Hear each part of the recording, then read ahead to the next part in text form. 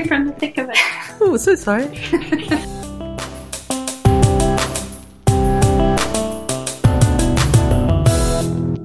Hello, and welcome to the OneTeamGov Show, a podcast featuring conversations with awesome people doing interesting stuff in the public sector.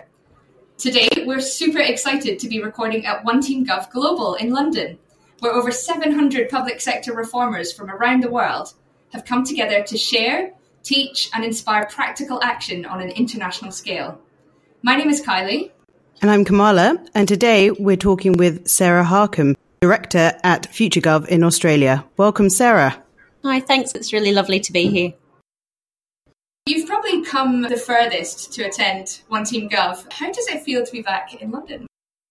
It's really lovely, actually. I mean, obviously I've chosen it well with the weather. It's a beautiful sunny time here in London. It's been really nice to be back. It feels really familiar, but I'm also seeing quite a few changes here and there.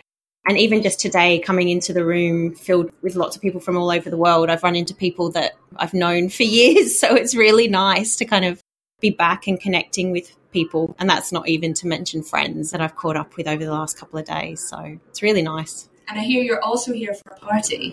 Yes, so FutureGov are having their summer party at the end of the week. So that's where we all get together from across the world, the different spots of FutureGov, come back here with the UK-based team and celebrate what's happened in the year that's gone past and think through what we want to do for the year ahead.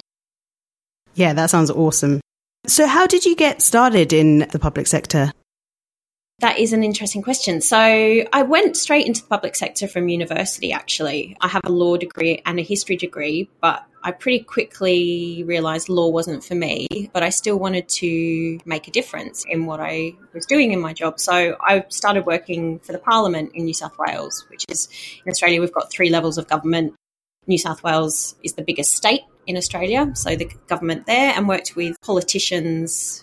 Bizarrely, I've worked with politicians throughout my career and started out doing that. So I went out on site visits with them, going out to investigate issues on behalf of citizens of New South Wales. So from things like exploring new highways that needed to be built and the impact that would be having on people's homes and businesses, both in positive and negative ways, to investigating deaths in custody in jail. I was in a support role, but obviously working with people who were representing citizens. And there was something about that, being able to bring in people's voices into decision making.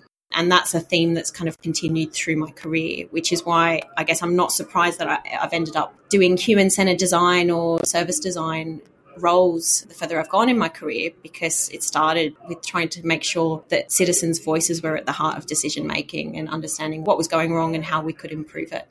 I think I was just lucky. It was a bit of, I need a job. Oh, Parliament sounds fun. Let's go work there. And then realised that I really loved the fact that it was bringing together ordinary citizens' views with decision making. I think that you might be one of the few people we've had on the show so far that's worked directly into ministers. What's that like? And do you have any the thick of it type stories you could share? Oh, yeah. So in terms of thick of it type stories, I went through 3 ministers in the space of a month, Cabinet Office and the Office for Civil Society. So a long-standing minister was resigned. That was definitely quite thick of it. And people running around going, oh my God, what do we do about this? Working with politicians, done that in a number of different jobs, from working to ministers here in the UK, Minister for Civil Society, but also to members of the London Assembly. Their job is to keep an eye on the Mayor of London, Boris and Ken, 2 quite controversial and challenging mayors to keep an eye on. But working with politicians, it's no different from working with anyone else. They're people. And I think that's the best way to approach it, is they are people with their own motivations, their own interests. And it's like working with any other group of people. You need to understand what motivates them. What is the thing that they're trying to make an impact in? And so I guess a part of that is listening to them. What are the issues that are important to them? What are the things that come on their desk from citizens? And if you start with that and treat them with that kind of respect and go, well, my job is to understand what you want to achieve on behalf of your citizens, they're actually pretty easy to work with. I think if you relate to them as one human to another, just a bunch of people with their own quirks and foibles. Yeah, that's good to hear. Politicians are humans too. We need to get that on a t-shirt maybe. Seems like they're going through a bit of a tough time at the moment. You talk about being citizen-centric for the majority of your early career. How did you transition into digital and technology work? If you look at my career, I've done lots and lots of different things. I spent about 5.5 years at City Hall, which when I think about that, I go, wow, how did I make 5.5 years in one job? Because since then, the longest job I've had is about 1.5 years. And I had an opportunity. And again, networking is really important. So putting yourself out there, thinking about what are the things that you like to do and the things that get you out of bed, and going out there and thinking through how can you apply that to different contexts, because I guess you're learning how to problem solve from a number of different angles. And so between some roles, I did a number of maternity covers because that's the perfect opportunity. You get to go, immerse yourself in a new role, and there's a fixed period of time at which it ends. People come back in. And so you get to learn about problem solving from different perspectives. I've worked in NGOs, I've worked in philanthropy, I've worked in central government, I've worked in consultancy as well. The way I got into digital and technology, I'd come to the end of a period of work for Marie Curie, a big national charity, and their strategy team, helping them think through how did they need to redesign themselves as an organisation. And a key part of that was going through big digital transformation. So I was watching that from the sides going, oh, this is really interesting. We're talking here about how do we redesign services, putting citizens at the heart of it, which obviously is music to my ears.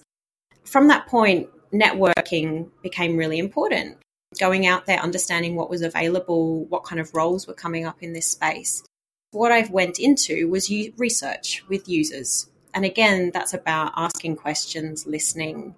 Same skill set that you need when you work with politicians, understanding people's lives and their motivation and going deeper into understanding what they need and want to get out of their lives, which is at the heart of good digital services. I feel that with digital, if you design something that people don't want to use, you can see that very quickly. Fails fast. But one of the things that appeals to me from working with FutureGov is they're bringing that into the heart of design government services. So how do we bring that human-centered design, failing fast and learning quickly, to designing services in which we don't have customers in a business sense. People don't often have choice. It becomes more important to then design things for people who don't have those choices often in the services they use or don't. I was really lucky to work with an organisation here in the UK called Transform UK, who are also in Australia now as well, and worked on user research for a program that supported young teenage mothers called the Family Nurse Partnership, funded by the UK government here, run out of a hospital trust.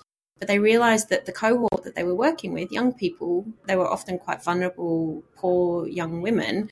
They all had a smartphone. They knew where to get Wi-Fi from. It was the connector, it was the thing that they used. They wouldn't have a landline. They'd have limited resources, but their smartphone was the way to connect with them. So they realised they had to adapt the way that they were working, the more traditional nursing service. But if they wanted to connect with their users and help them to achieve the outcomes in their lives that they wanted to achieve, then they needed to adapt themselves. That was the project. Lucky enough to work on that. And then got offered a role here in Cabinet Office in the UK. Took that because I was interested to see what it was like from the heart of government. Working in digital transformation, again, technology, it's an enabler. It isn't the thing. Don't ask me to design you an app. It's about the people that use it that I'm interested in. Favourite sector to work in? Interestingly, I think it's government. Got a law degree. There is something attractive to me about working within a set of rules but being creative at how you kind of challenge and push that, which is essentially what lawyers have to do, make your argument and convince your case. What I like is that I get to bridge a number of different worlds. So government, you have to try and bring the human element in, and you're working within a big machine where often that gets lost. You need to know how the machine works to shift it and change it. I quite like that challenge because you're working within a system to make change, and I find that a quite creative process. I like working with politicians because it's quite fun to try and influence them on the basis of evidence. The work that we do in service design, one of my bugbears is qualitative insights, and people's stories are evidence, and we've got to privilege that. I like the challenge of working with people who come from more analytical backgrounds and perspectives to go, look, quant data is important, but it won't tell you why people are reacting in a certain way or why they use services differently. So for me, I like that I can work across those two different worlds, but get them to shift their thinking. Doesn't always happen, of course, but sometimes when you get it right, being able to help people realise that actually human experience is a really valid and important source of evidence and information.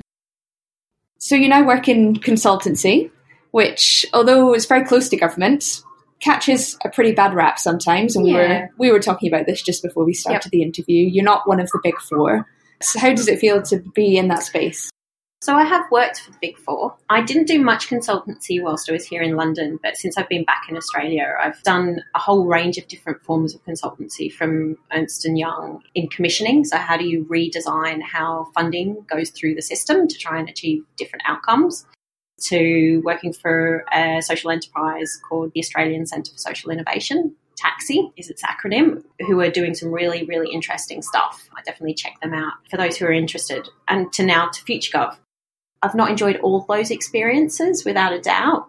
I think, again, coming back to that comment I was making around bringing together the analytical and the human-centered approach is important. So for some of them, it probably was too far in analytical approaches, whereas others were very close to citizens and understanding things from their perspectives. The thing I love about FutureGov is it kind of brings the two together. FutureGov is really focused on trying to get stuff implemented and get stuff done. For me, I like the fact that I can work across a whole range of different issues, and you get perspectives on the system when you're working across different systems, whereas I guess if you're working in a particular piece of policy, that is your focus. Although when I worked in Cabinet Office, my role was funding innovation projects in the health and human services space, and part of that was trying to get different silos in government to work together a bit better. The benefit of consultancy is that you can see connections between different things. You just don't always have the time to be able to bring them together, which can be a bit frustrating.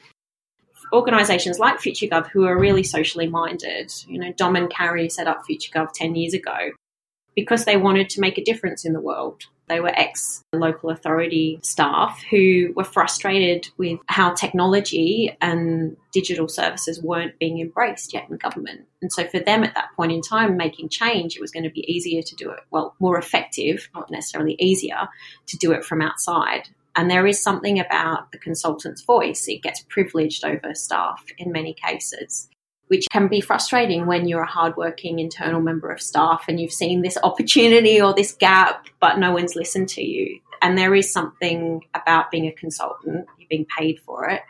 People value that voice a bit higher. At the same time, it can be frustrating not being able to then go and implement it. You then need to leave, and that can be really sad. The way FutureGov is trying to work is we try to be there, understanding what the problem is, helping them to design solutions, to then prototyping those, and then hopefully into delivery of those new ideas or new services, or often organisational change. It can be frustrating consultancy because you're not in there in the thick of it, but it can also be really rewarding because you work across a whole range of different issues and you can bring that together. It's you and your knowledge about your experiences and seeing opportunities. Can then be hard to leave something where you've brought the voices of citizens in, and because of internal politics, nothing changes. When we talk about consultants in government, we've had some bad experiences. One of our previous interviewed people, Lena, that was talking about how she feels that we do have to, as government, work with external parties, at least for the time being, to get some real change to happen because of that authority of an external voice. And sometimes I think we've even seen it in government. So the example in the UK would be the Government Digital Service and Canadian Digital Service. We've found that because we're this new shiny organisation, we're listened to a lot more. That's right. But we try to use that to amplify the voices of the people who are in the organisation. That's right. And so my experience of consultancy that have been good is where we've worked in partnership with our clients. The experiences I've not enjoyed is where it's almost part of the business model to keep people dependent on you and your skill set. I much prefer to go in there and have a partnership with people that we're working with to leave them in a better position. Speaking of FutureGov, so it's an international organisation. It spans like 7 countries, is it? I think something like that. Yeah, it's hard to keep. So what made you return to Australia, apart from the obvious, like beautiful beaches and sunshine? And the other thing I do in my spare time is support my partner to run a coffee shop. Because I don't have enough on my plate running a small consultancy. My partner and I set up the coffee shop almost 2 years ago, and that has been really beneficial for me in bringing a combination of my skill sets together, because it's also about customers. If you ignore your customer when you're providing a coffee or a brunch, you hear about it very quickly. I love that answer. I think that's great.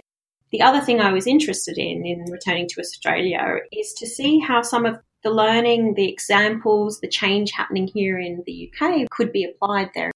Different context. We're much more rural and regional. We've got inequality, but it's not as widespread, but deep inequality when we think about Aboriginal populations and communities. But we are in a very different context in Australia. Have you seen any similar problems in Australia that you also encountered when you were working in the British public context? The Australian context is similar in many ways to the British context, but also quite different. We definitely have the challenges of government services not always meeting citizens' needs, siloed ways of working between different departments and services, and that's particularly exacerbated, I think, in Australia because we've got 3 layers of government, so it's an extra complexity. And it's a historical reason. We were 7 separate states coming together to form a country, and we all wanted to retain our power. But that has meant that it's quite hard to affect change.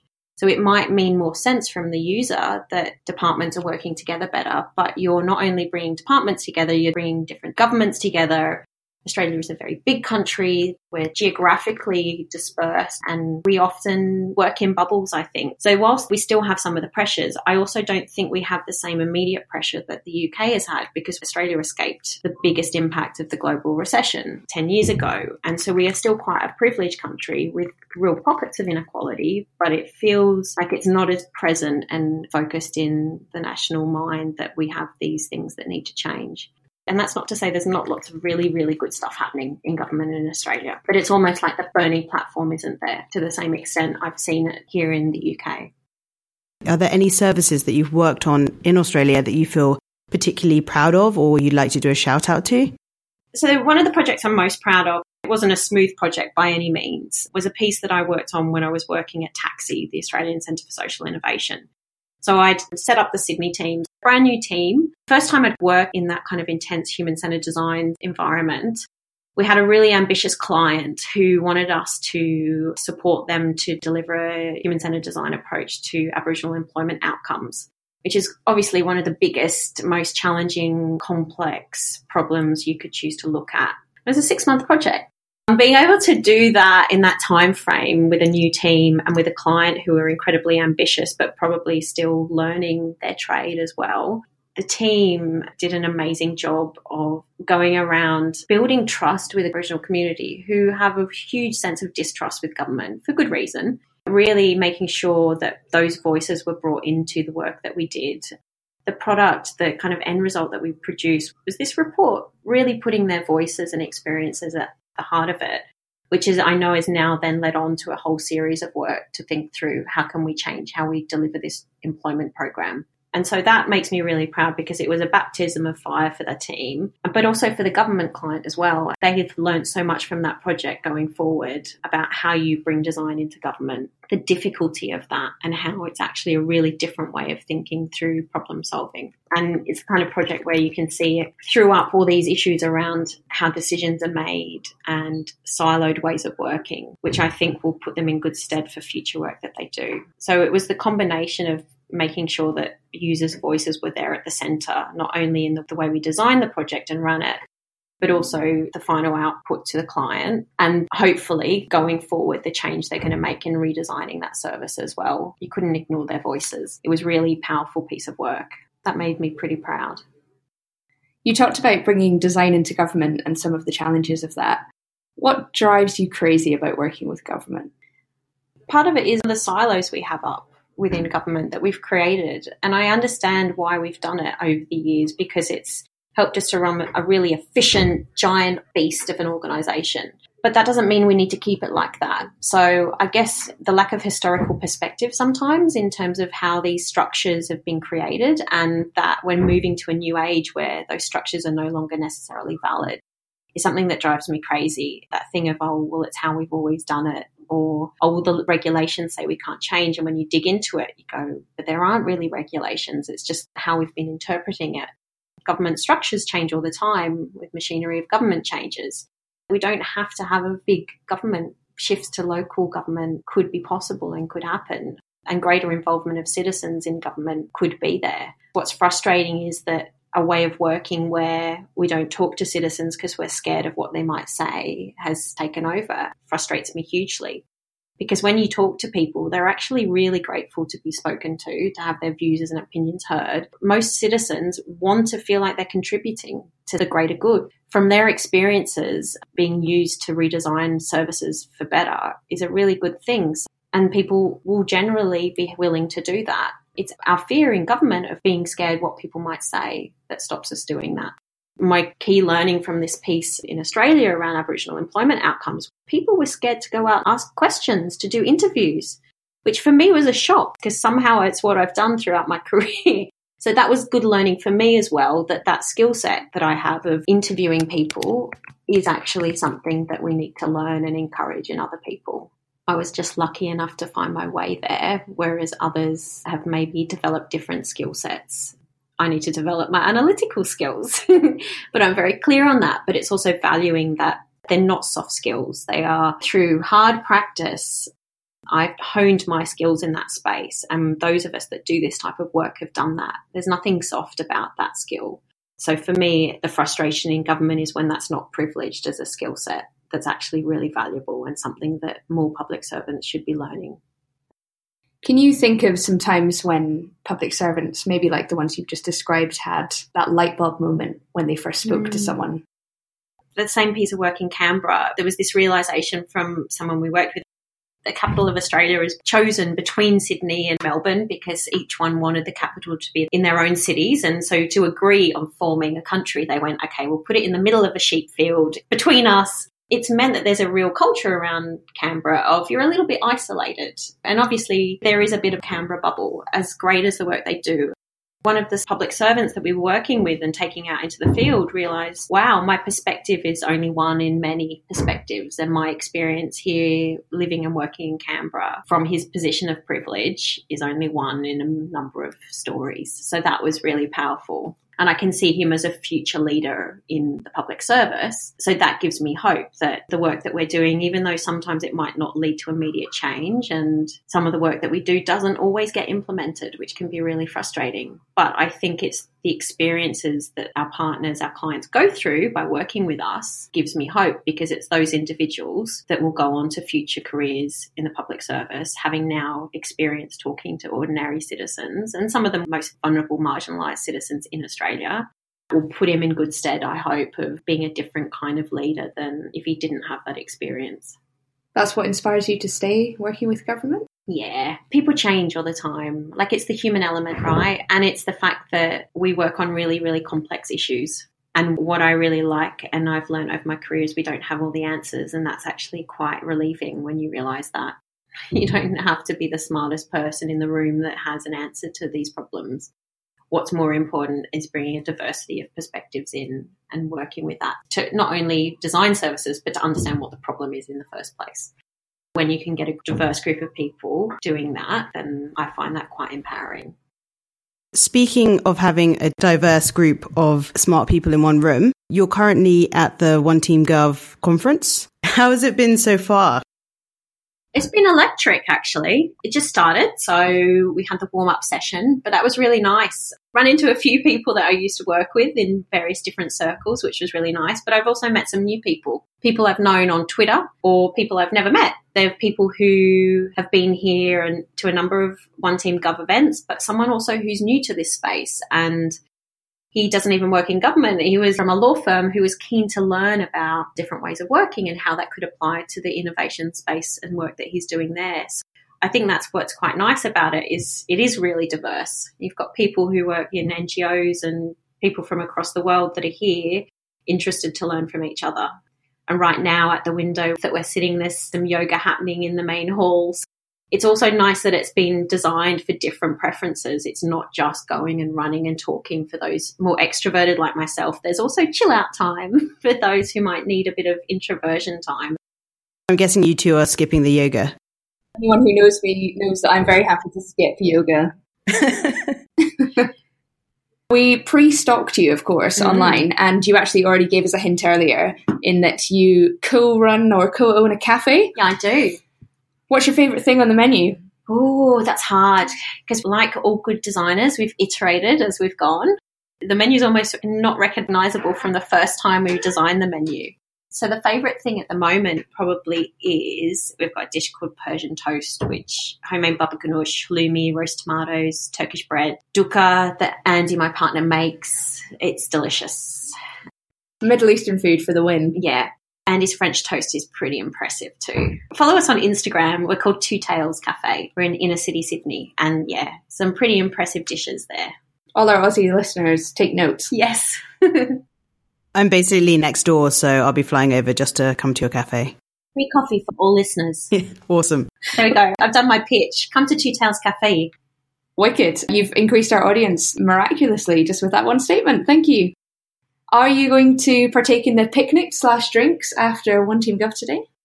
I think I shall. Summer out there, so it'd be great. Have you managed to start collecting your sticker haul yet?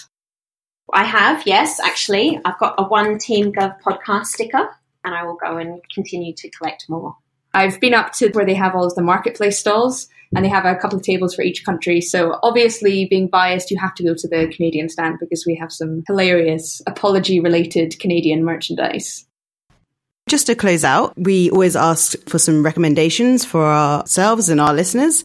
Could you recommend one Twitter account, and it can't be your own cafe? Ah, that's fair enough. This is obviously going to get me brownie points, but I'd recommend following Dominic Campbell, FutureGov CEO. You'll see a range of things from the sublime to the ridiculous, depending on whether he's watching the football or not. I would definitely recommend that because that's how I met Dom. I sent him a tweet. So that's also the power of networking and Twitter as well, I guess, social media. Dom tweets a whole range of different things. And at the moment, he's part-time CEO, but also working as Chief Digital Officer of Homes England. So some really interesting, challenging stuff that he'll be tweeting about. Can you recommend one podcast? This is where I struggle. I'm really sorry, but I'm not a big podcast listener. If I'm listening to something, it's music. I love music. That's my way to chill out and switch off my brain.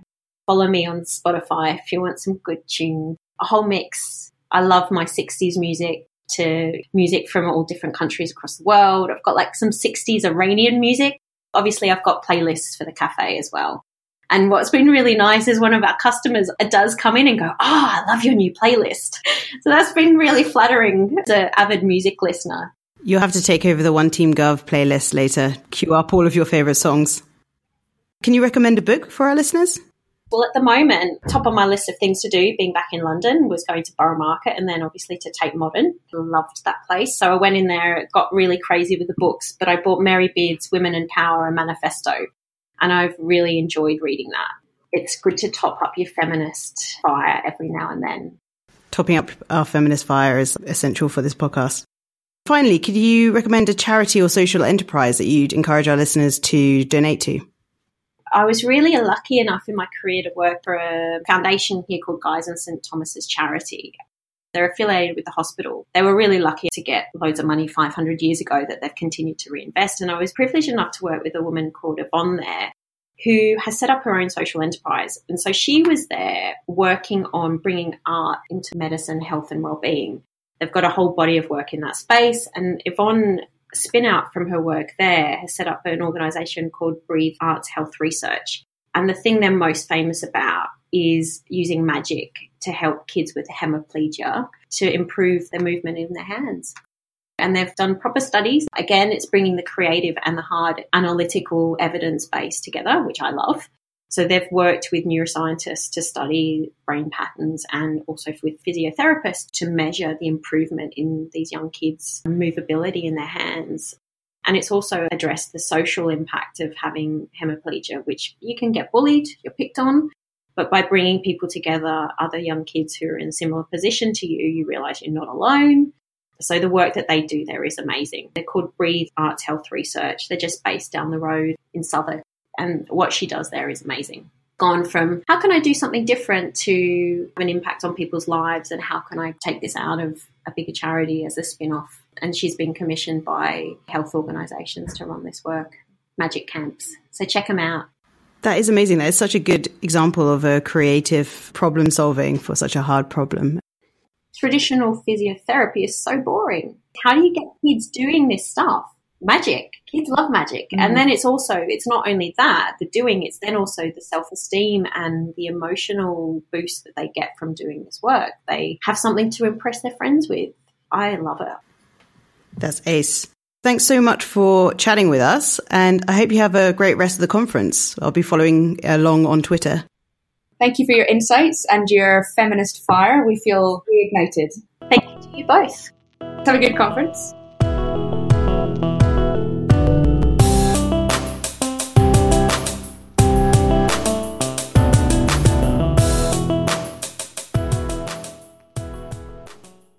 Wow, what a fun interview. What did you think about that, Kylie? That was brilliant. It was our first interview with an Australian, talking about Australian stuff. So yay for Global OneTeamGov podcast.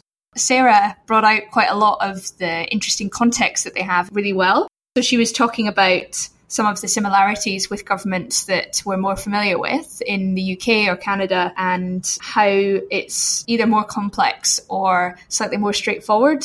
What's interesting is politically, Australia isn't facing some of the same challenges as the UK in that they escaped most of the global recession. Obviously, there are still massively underprivileged groups, but on the whole, there wasn't that same move towards austerity. Services were better provisioned still. But then some of the needs which come out more are around the fact that it's such a complex, layered government, not just national, but provincial and then local, and what that introduces in terms of even more silos. So I thought that was really interesting.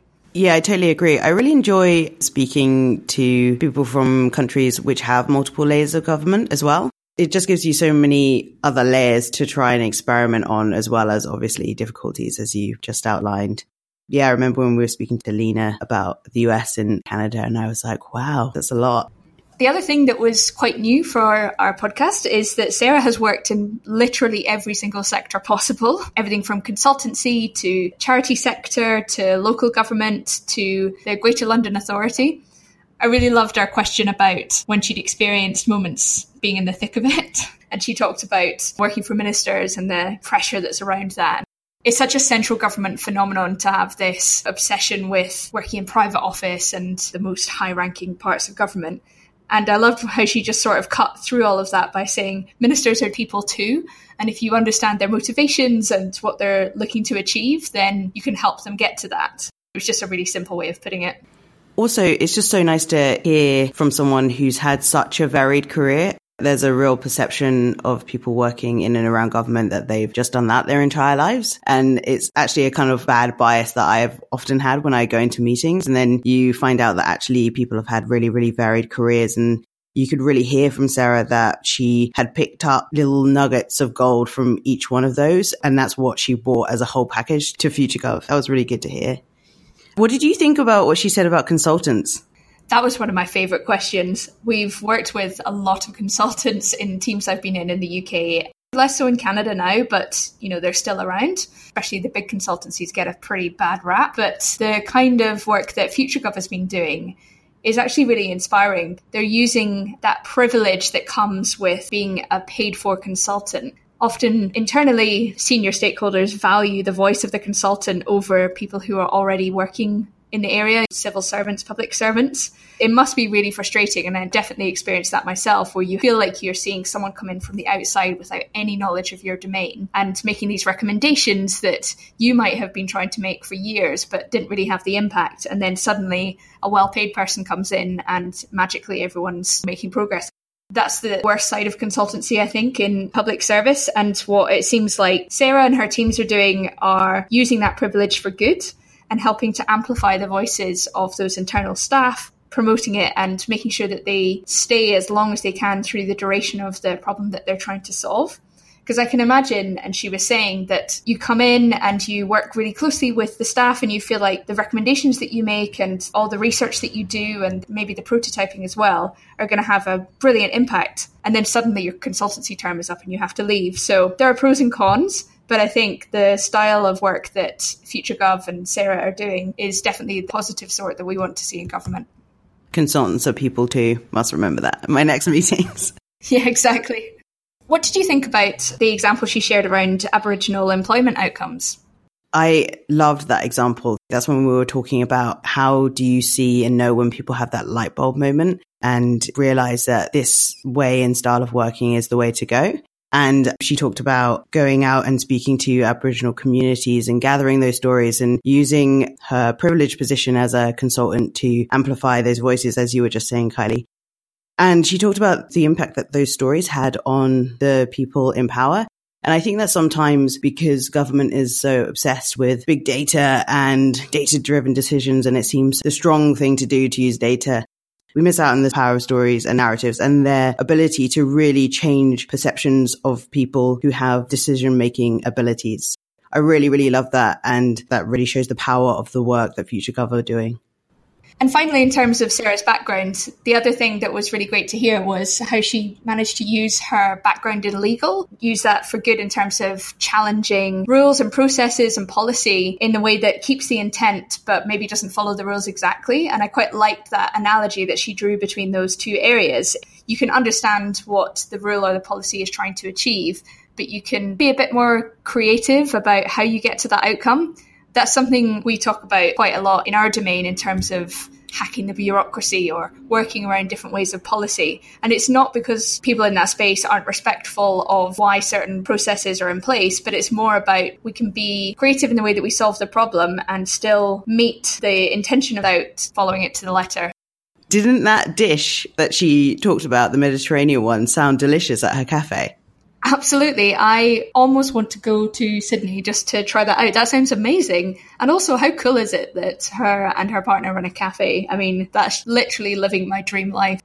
Maybe the next OneTeamGov Global should be in Sydney just so that we can be catered by that cafe. Sarah, if you're listening, make it so. I bet they make a beautiful flat white. Of course.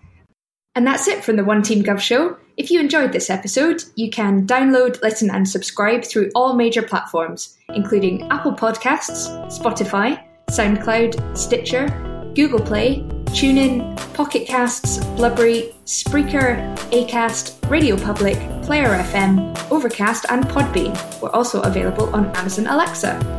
See you next time. See you next time.